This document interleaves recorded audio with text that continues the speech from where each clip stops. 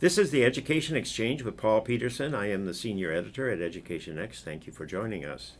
Common Core State Standards has been a controversial topic across the country for many years, and under the new federal law, the Every Student Succeeds Act, or ESSA, the federal government can no longer provide incentives to states to shape their standards in one direction or another. Yet, most states are keeping the high standards that they were encouraged to put into place by the Obama administration. The state that lifted its standards more than any other state in the country is the volunteer state, the state of Tennessee. Volunteer state is not a bad moniker for Tennessee because Tennessee has voluntarily placed its state standards to what Education Next has declared to be A-level performance. I'm delighted to have with me today on the Education Exchange Candice McQueen, Tennessee's State Commissioner of Education since January 2015.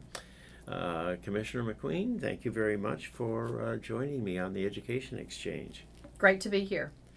Well, so what was the process by which Tennessee raised its standards from the F level at which it was back in 2009 when we've been grading these standards for many years, and Tennessee was at the bottom for quite a long period of time, and then it started to move up, and it's gone all the way to the top, A-level performance.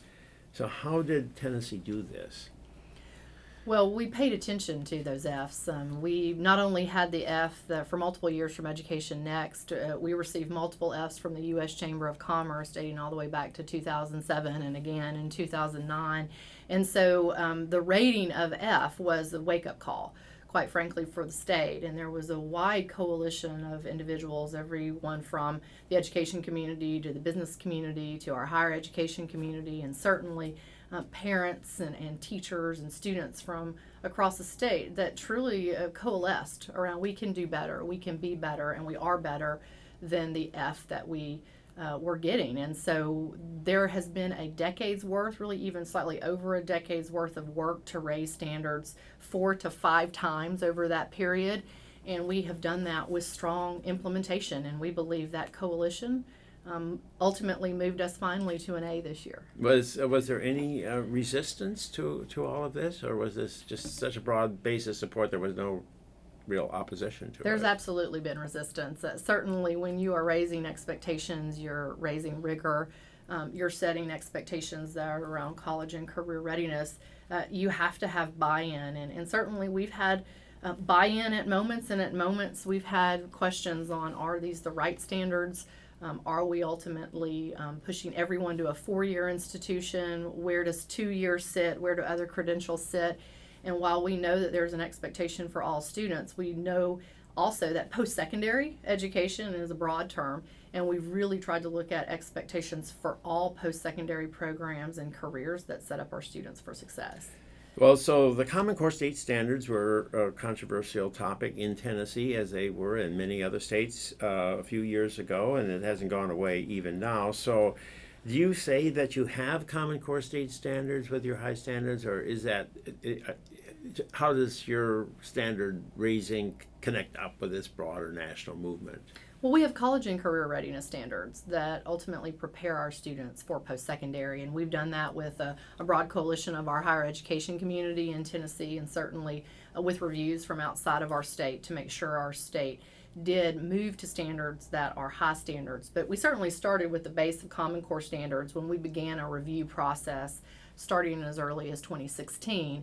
And that actually led us to a version of standards which we believe are even better because they've had teachers who've been implementing those standards for 4 years give input, give feedback, and these are content experts in the classroom, and they were able to actually move, we believe, to standards that are very aligned to what our expectations are, but also have the ability to implement in a more seamless way than potentially what we even had 5 or 6 years ago. So you've made a special effort to implement the standards to make sure the teachers know what the standards are and what the curriculum is that's supposed to be designed to meet those standards and how to teach that effectively. Is that something you've been working on? Yes, I think the implementation in Tennessee has been unique. We started with higher standards, truly with the Tennessee Diploma Project standards under the America Diploma Project standards, and we were already determining new implementation and training at that point Then under Race to the Top, we did large scale trainings under Common Core,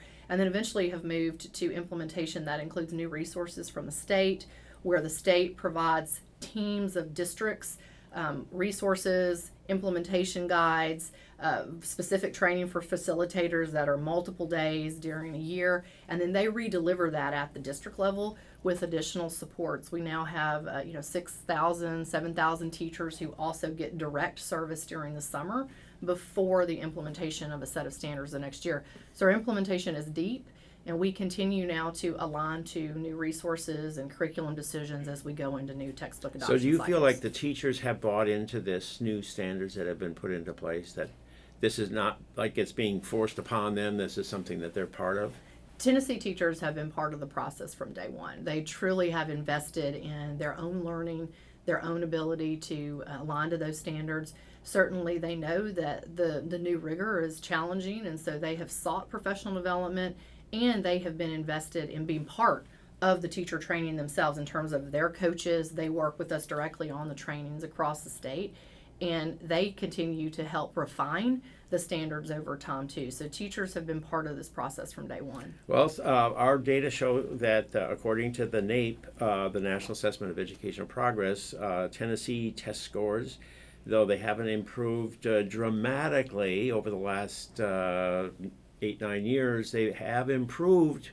They're one of the top 10 states in terms of improvement over the last 10 years. I think California's up there. District of Columbia is knocking it out of the park, but District of Columbia is sort of a very unusual place. But so Tennessee looks pretty good compared to the. So why why has it been so difficult for so many states to really show much improvement over the last decade, and why do you think Tennessee has probably done a little better than others? I think a lot of it comes down to alignment and coherence from state level expectations all the way down into classroom expectations. We have an accountability system that truly creates that alignment, high standards and aligned assessment that has a depth now that actually reaches the expectations of those standards. And we continue to have an accountability model that honors growth and proficiency, but growth matters, and we even include growth data in our teacher evaluation components of our multi-measure evaluation system. All of that matters because there's an alignment all the way down into the classroom on what those expectations are, and there's accountability at the state level, district level, school level, teacher level, and even the student level related to how they're doing on those standards. So what is the accountability system for teachers? Because I know that's a very controversial topic, and a lot of the unions in many parts of the country have resisted any kind of an accountability system, and the one in D.C. has been very effective. That's probably part of the story in D.C. is very effective accountability system there with big salary increases attached to high level performance.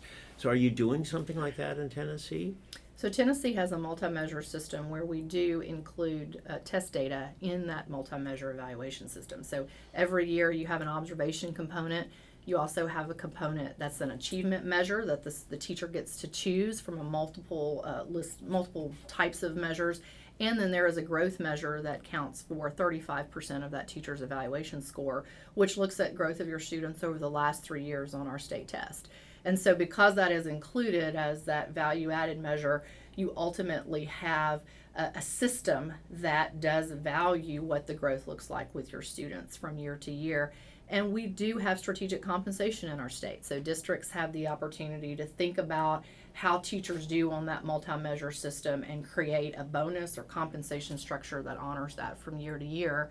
And we have tried to continue to invest really over the last 3 years significantly at the tune of about $450 million in teacher salaries to make sure there is this honoring of what the teacher is doing in the classroom to support our students. So, but now when the rubber hits the road is when you have to let a teacher go because they're just not performing at the level that is required for students to learn. So have you really been able to address that tough, challenging problem? I think that's a tough problem for any of us to come to, particularly at the district level, because you are looking at multiple pieces of data. You should never look at one data and making a decision about dismissing a teacher. And we do see that principals primarily rely on their observation data, which is the largest part of the evaluation cycle, to make that decision. But they also should be looking at the other measures that are much more objective in nature compared to that when they make any kind of decision about compensation, dismissal, any type of retention for teachers. And we use a lot of support in our regional offices to make sure that folks that are on the ground have the ability to look at all those measures when they're making a decision, because the worst thing that can happen is to only base it on one data point. But have teachers actually been dismissed after careful review and encouragement to improve and so forth? But have the tough decisions actually been made in Yes, that Tennessee? has happened in Tennessee. In fact, it's somewhat interesting if you look at our teacher evaluation ratings from 1 to 5, 5 being the highest and 1 being the lowest. Our teachers that are a 4 or 5 are retained at about a 94% level from year to year. If you are in the 1 to 2 range, then you're retained at 70% or lower, all the way down to about 20% at the level 1 percentage. And so our teachers that are getting lower ratings are not retained as highly as the higher ratings, which is exactly what you would expect with a multi-measure system. Well, that is good news, and it may help to explain why Tennessee is making some progress according to the national assessment. Now, we are hearing a lot about teacher strikes these days, and teachers are concerned about their compensation levels.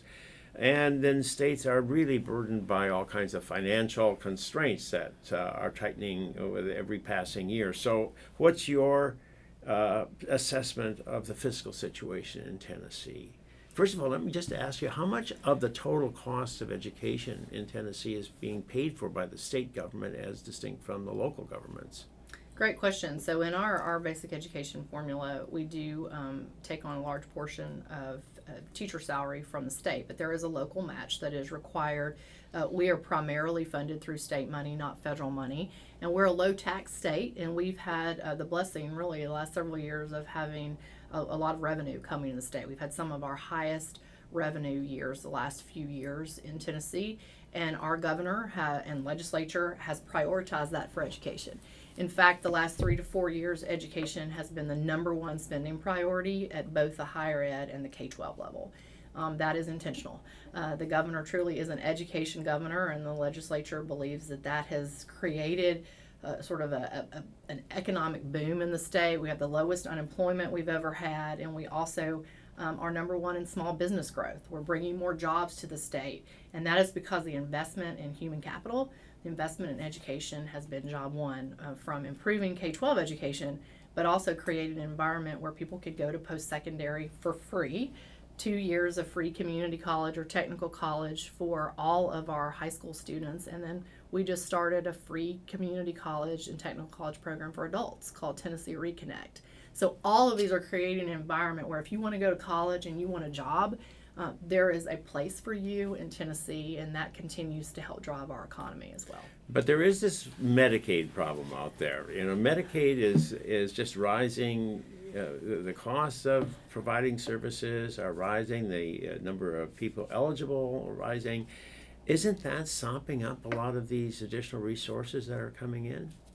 Yeah, our state truly has, had multiple different moments where they've looked at healthcare and has not made some of the moves that the governor would have liked the state to have done, and I think that'll be taken up by a new governor and new legislature here in the next few years.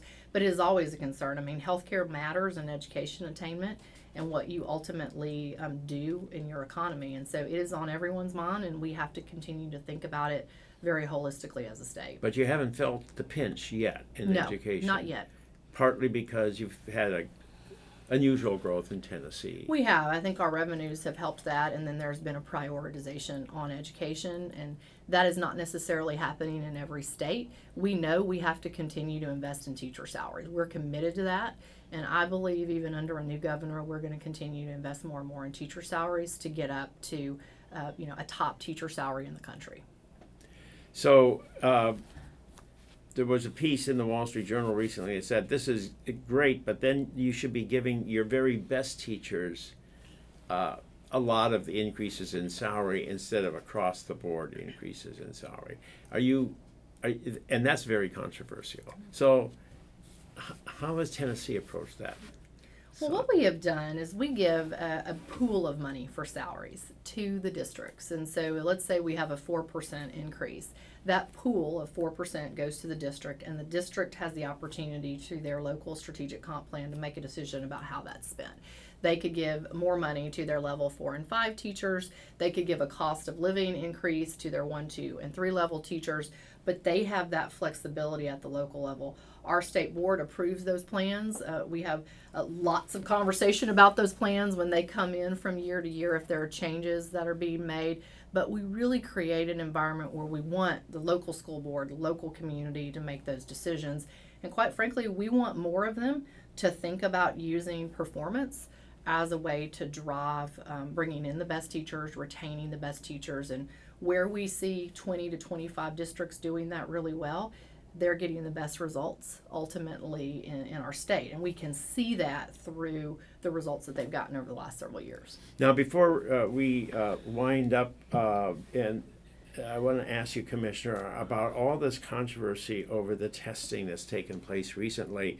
And the Education Next study is based on the 2017 results. So were those results affected by the testing hiccups that occurred?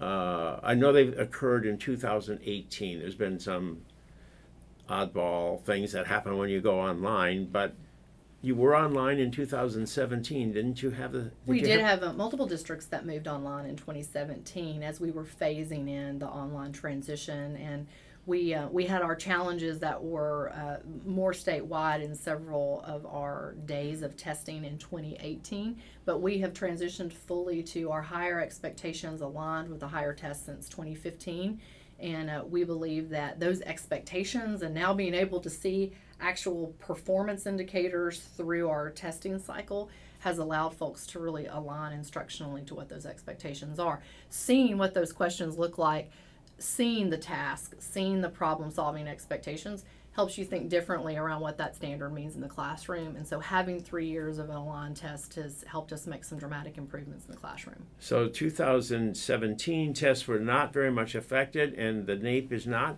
being offered this year by the U.S. Department of Education. It won't come on until next year, 2019.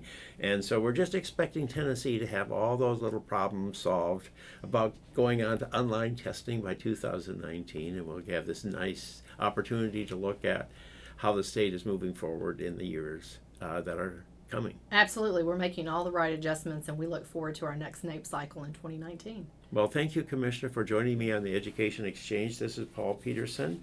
This is the Education Exchange, which is released on Monday at noon every week. Thank you, Commissioner McQueen. The Commissioner, Candice McQueen, is the Commissioner for the state of Tennessee. Thank you, Commissioner. Thank you.